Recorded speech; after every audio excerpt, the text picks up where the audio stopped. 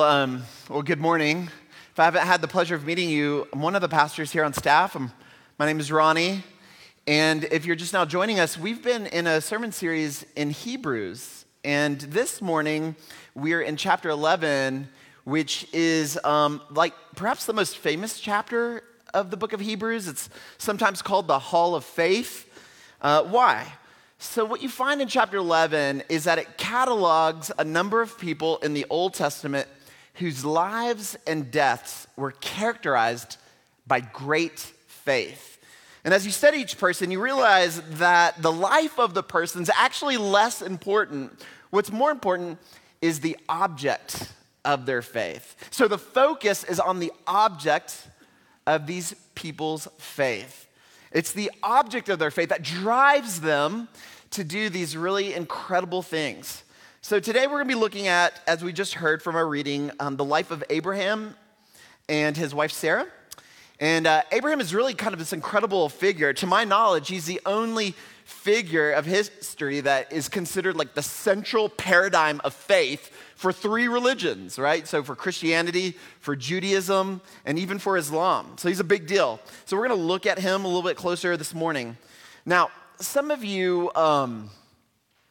Like when I say that we're going to look at his faith and talk about faith, you think to yourself, yeah, Pastor, isn't that a little bit cliche, right? Isn't it cliche for you to just talk about faith? And isn't that kind of a crutch for like weak-minded people? I suppose that's one way of thinking about it, but even the most secular people I know will seriously consider the role of faith when life turns really difficult, right?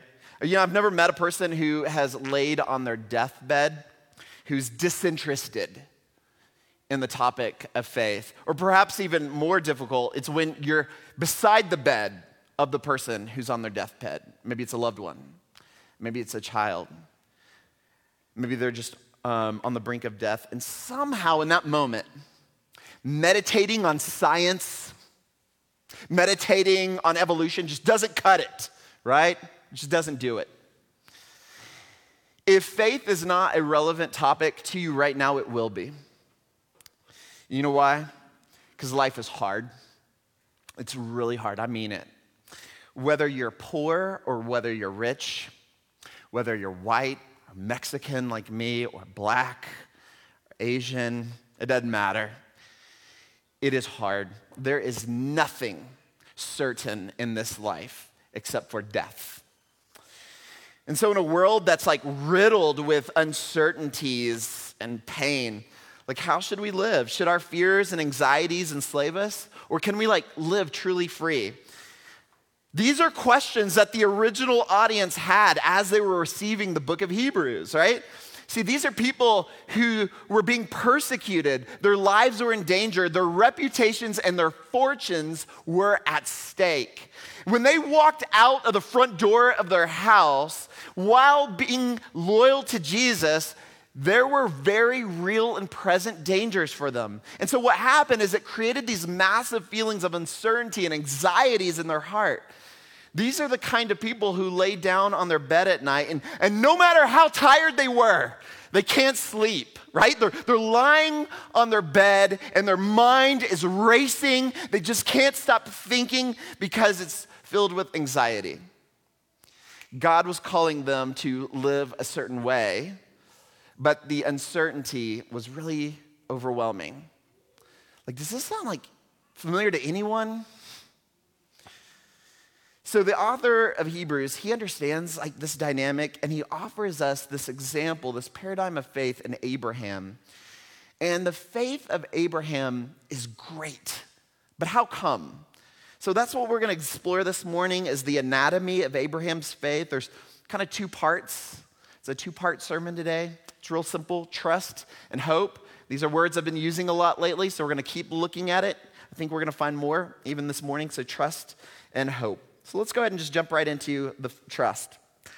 So the author of Hebrews, he begins in verse 8 by citing the story of Abraham that begins in chapter 12 in the book of Genesis. Now, If you were to read, I've read like several commentaries on chapter 12, and all the commentators like see the same thing. Abraham acted on God's call on his life without all of the information, right? And so verse 8 picks up on this by saying that he, or Abraham, went out not knowing where he's going. Now don't miss it, it's subtle.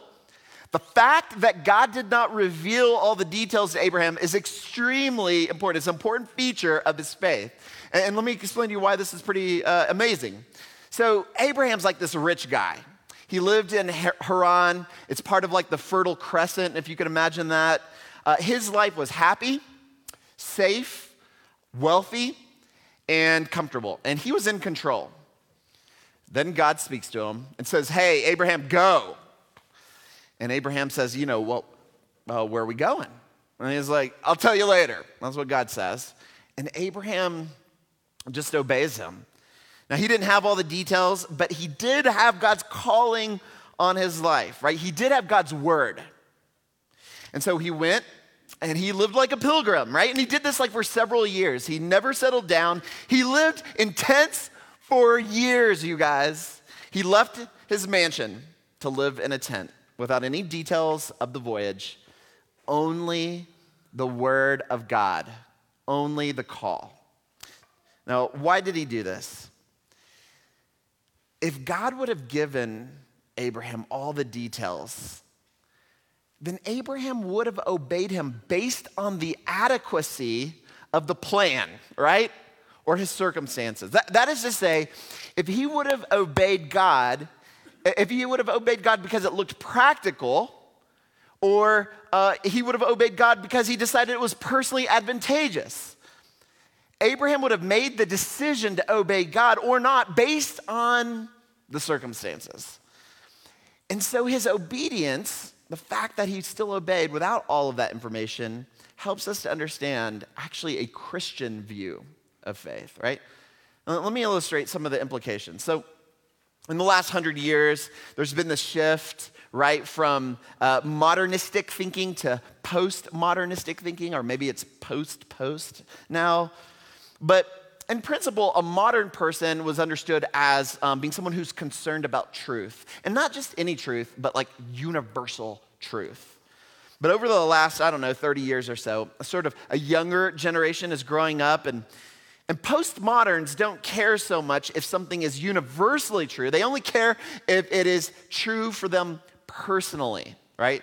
This is a kind of private and subjective truth, right? This is the triumph of expressive individualism, right? Have you ever heard the saying, hey, just follow your truth? Y'all know what I'm talking about, right? People didn't used to talk like that. They do now. Now, with this kind of shift, there is a way people are changing the way they actually look at religion. So when people look at Christianity, they ask the question, does it work for me? Will it make me a successful human being? Will it help me to achieve my goals? And so, right, there's been this resurgence of like the mega churches, right? You'll see this all over the world. They're all over the United States. And so sociologists are asking, like, what's the deal with all of this? Why the rapid growth? And what they're finding is that the message is changing. So, for instance, in my hometown where I grew up in Houston, Texas, there's this pastor named Joel Osteen. And when you drive through Houston, there's these big, unfortunate billboards that say something like this: do you want a successful life? Come to Lakewood Church. Or worse, there's like this picture of this man kind of like with his arms up in victory. And it says, bringing out the champion in you, right? This kind of rhetoric is extremely successful for getting people in church because it converts Christianity into a tool for improving your life and meeting your personal goals. That's why he has a big church and we have the church we do. We might not ever get there. Just heads up. But listen, that billboard, that wouldn't have worked for Abraham. He left a successful life. He left a wealthy and fertile land to go to the desert. This would not have worked with the original audience of Hebrews either, right? For them, to choose to follow Jesus resulted in persecution, right? When they thought about God, and Tim Keller has helped me make this point, he says they didn't ask the question, does it work? That's not what they were asking. What they asked is it true? That's the question we have to start with. Is it true? Is it real? Is God there? See, if it's true, it doesn't matter if it works. It doesn't matter if it's practical. If it's true, we must come to God because he is there. And you have to start with that question for it to be real faith. Because if you don't start there, you'll never truly love God for himself. You'll reduce Christianity and God himself to a tool to help you improve your circumstances. You'll tend to love the benefits of the Lord instead of loving the Lord, you see. Some people will say, listen, I can't respond to the call of God unless I know exactly where I'm going or unless I know the life that I'm going to get. But that will never work.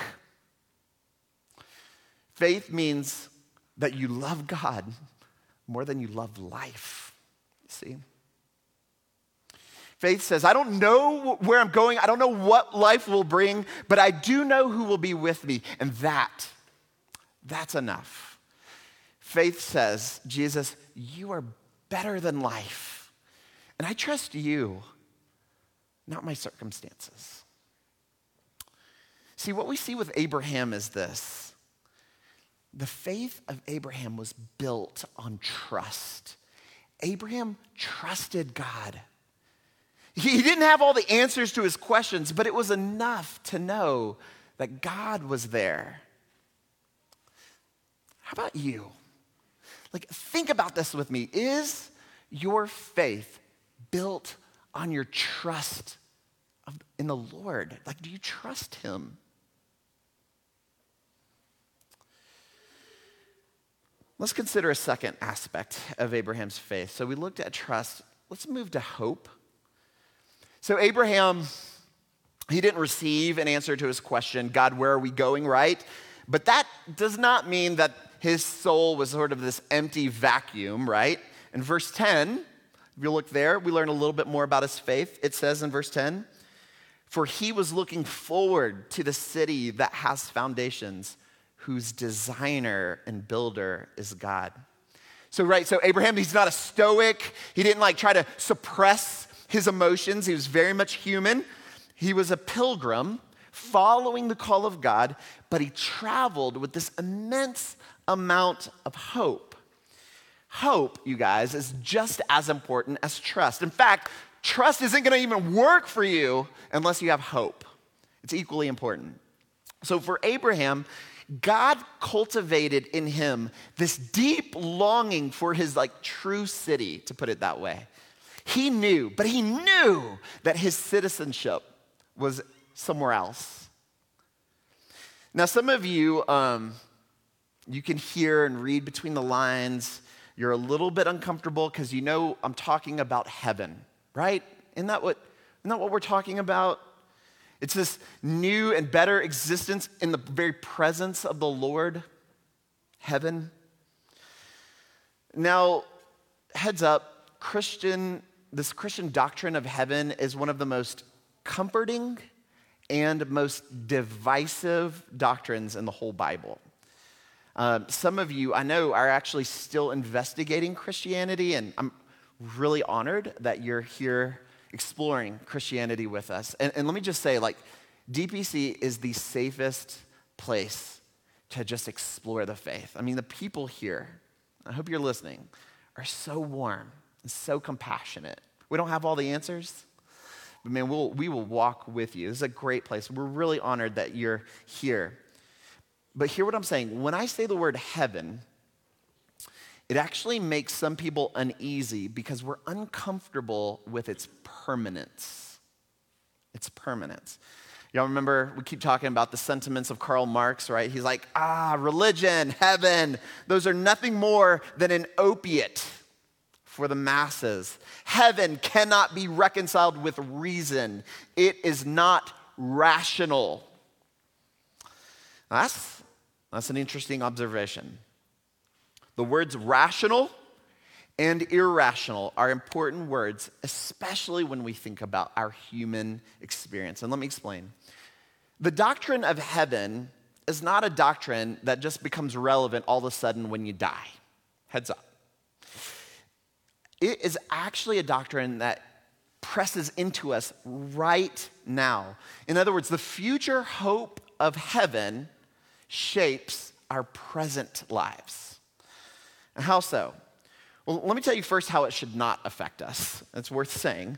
The doctrine of heaven should not be used within the sort of threat-reward system, right? That is to say, we don't look at people and say, if you're a good boy, you go to the good place, and if you're a bad boy, you go to the bad place. Like, don't do that, right? Although I am embarrassed, some of us grew up in churches that was the message, and I'm sorry. That's just not the case, though. It actually perverts the view of the gospel because Christianity is not a merit-based religion. It's really important for you to be super clear on this. That line of thinking, actually, that merit-based system makes Jesus unnecessary, and it might actually lead you to the conclusion that you are a good person in yourself. You're not. You're a mess. I know, I'm your pastor. Me too. We are a hot mess. So if that is, in fact, an incorrect view, how is heaven supposed to shape our faith? Well, when you look around the world, who are the people who most inspire us? They're the people who act irrationally, right? James K. Smith makes this point. He says, think about Martin Luther King. Well, I mean, why would he willingly, joyfully forfeit his safety, his money, his reputation? Why would he do that and end up dead?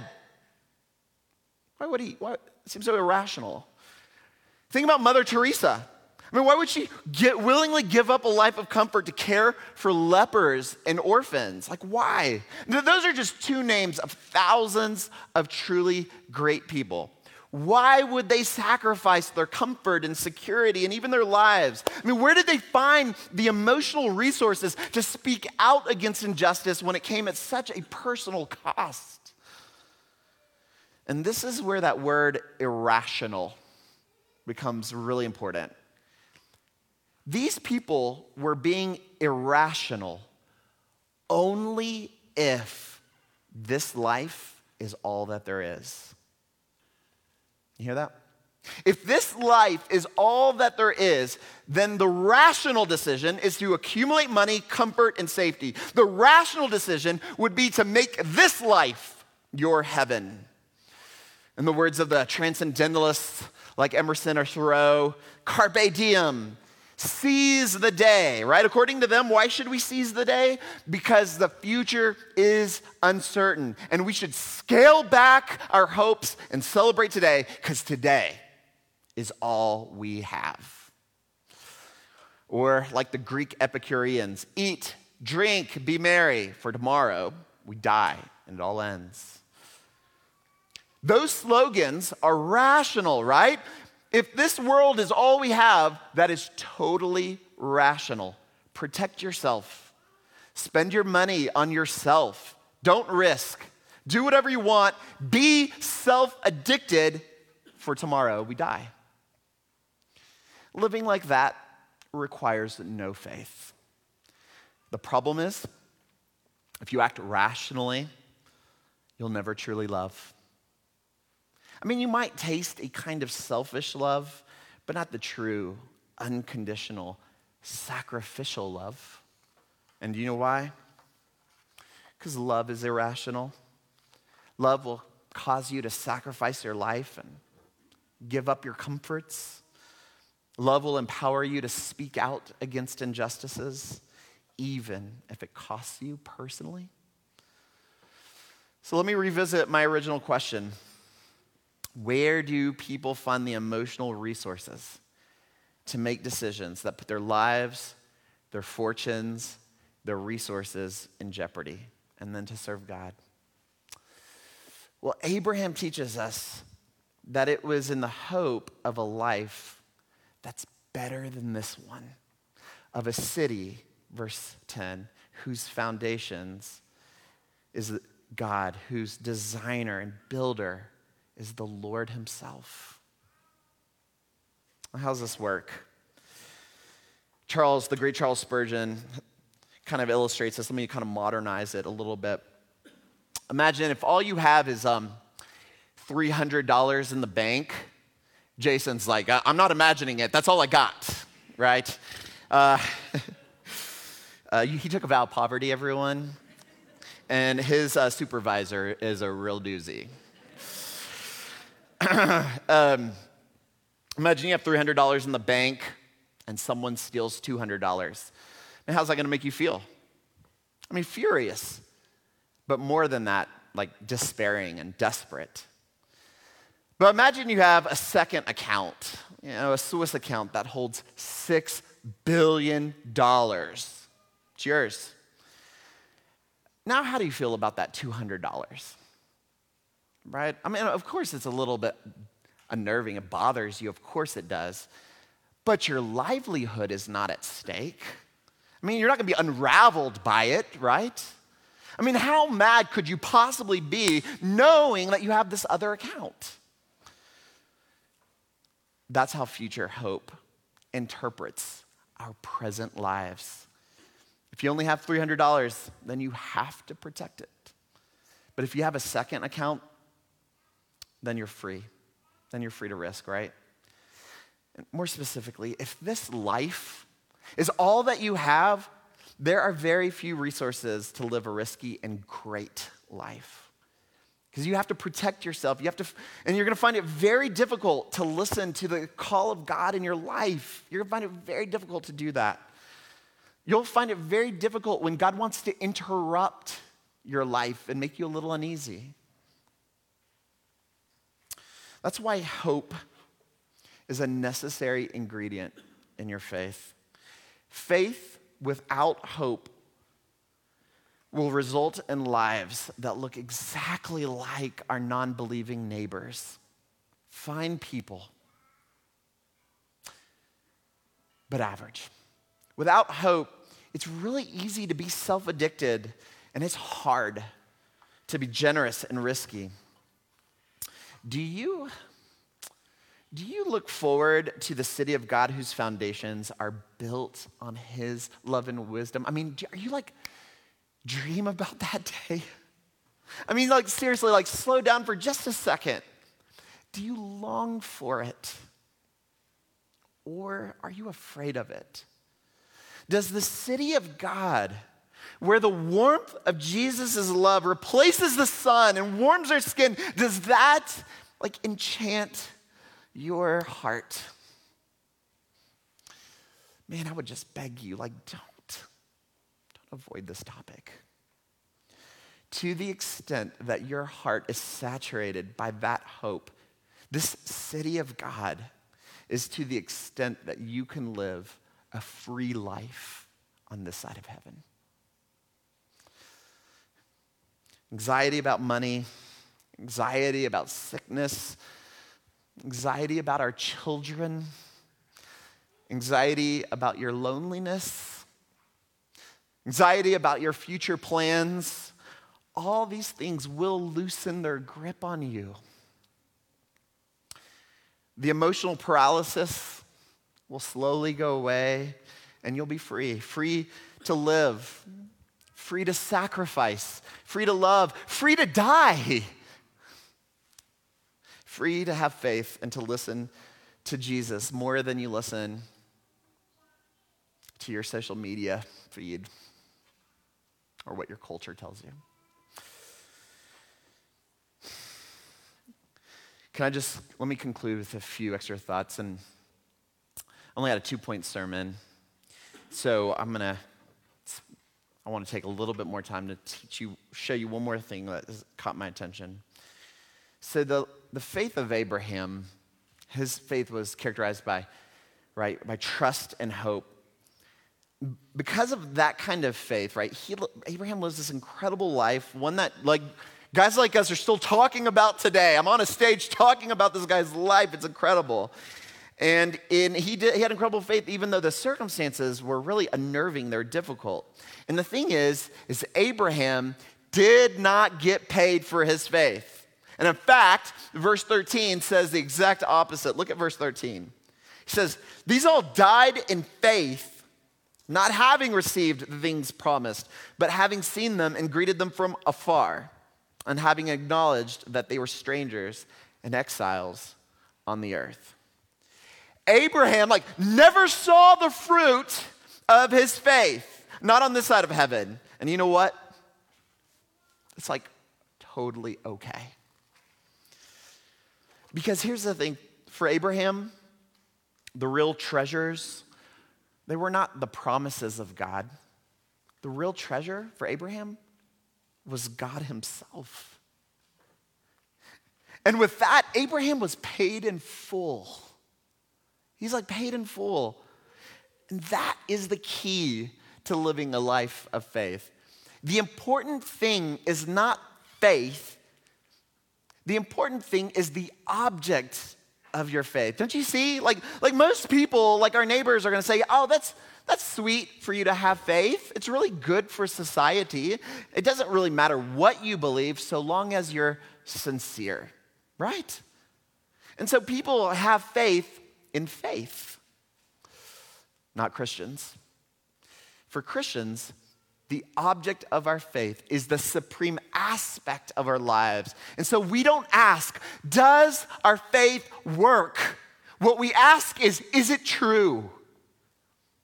Our faith is weak, but the object of our faith is strong.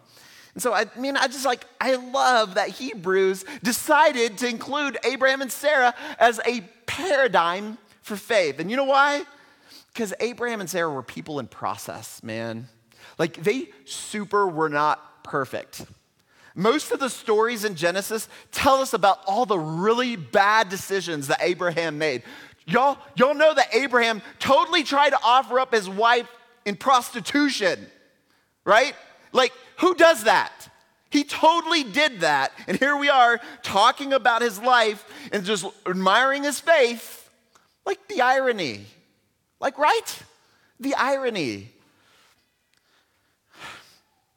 Listen, God promised Abraham and Sarah a child. And he said through them, a great nation would be made. The problem was, of course, and y'all know this, they were really old, well past the age of having babies. But God promised that he would do it. And so, why didn't Abraham and Sarah always trust? Why did they make all kinds of mistakes? Did they have, existential doubts about God? Maybe they did, but that wasn't the real problem. The real problem, and hear me on this, is that Abraham didn't trust himself. And let me explain this, and we'll end here. We learn in Genesis 15 that God made a covenant with Abraham. And this is how covenants are made, you guys. Two people get a bunch of animals, like a cow, a goat, some birds, and then they cut these animals in half. It's super bloody, carcasses half inside, both on, part of the body on either side. And then these two people make a deal, they do a little slap, whatever. And then they're walk through the bloody animals as if to say, if one of the parties doesn't live up to their obligations of the covenant, then may what happened to these animals happen to you. That's how they did it. It was serious. And so God uses that, and he makes a covenant with Abraham. And both of them had their obligations. But guess what happens? At the moment that they're supposed to walk through the slain animals, God caused a deep sleep to come upon Abraham. And then God passes through the bloody carcasses all by himself. Now, Abraham knew that God would fulfill his obligations, but he was afraid that he himself would not fulfill his part and thus forfeit all the promises of God. But chapter 11 says something really interesting. We see it in Sarah's heart. It says, look there in verse 11, that she considered God faithful who had promised. Do you see that? Like, it wasn't their faith that was strong. What was strong was the faithfulness of the object of their faith. And so when Abraham was weak and when he didn't fulfill his obligations in the covenant, what happened? Well, Abraham didn't pass through the slaughtered animals. God did. Abraham broke the covenant, and God was slaughtered for it. Jesus, hanging on the cross, paid the price of all of us breaking the covenant. We're weak, but he is so strong. Y'all, this is what Christianity is. Did you know that? That's what we're preaching every single Sunday. This is our faith. Would you swim in that? May that nourish our trust and our hope in Jesus and in him alone. Amen.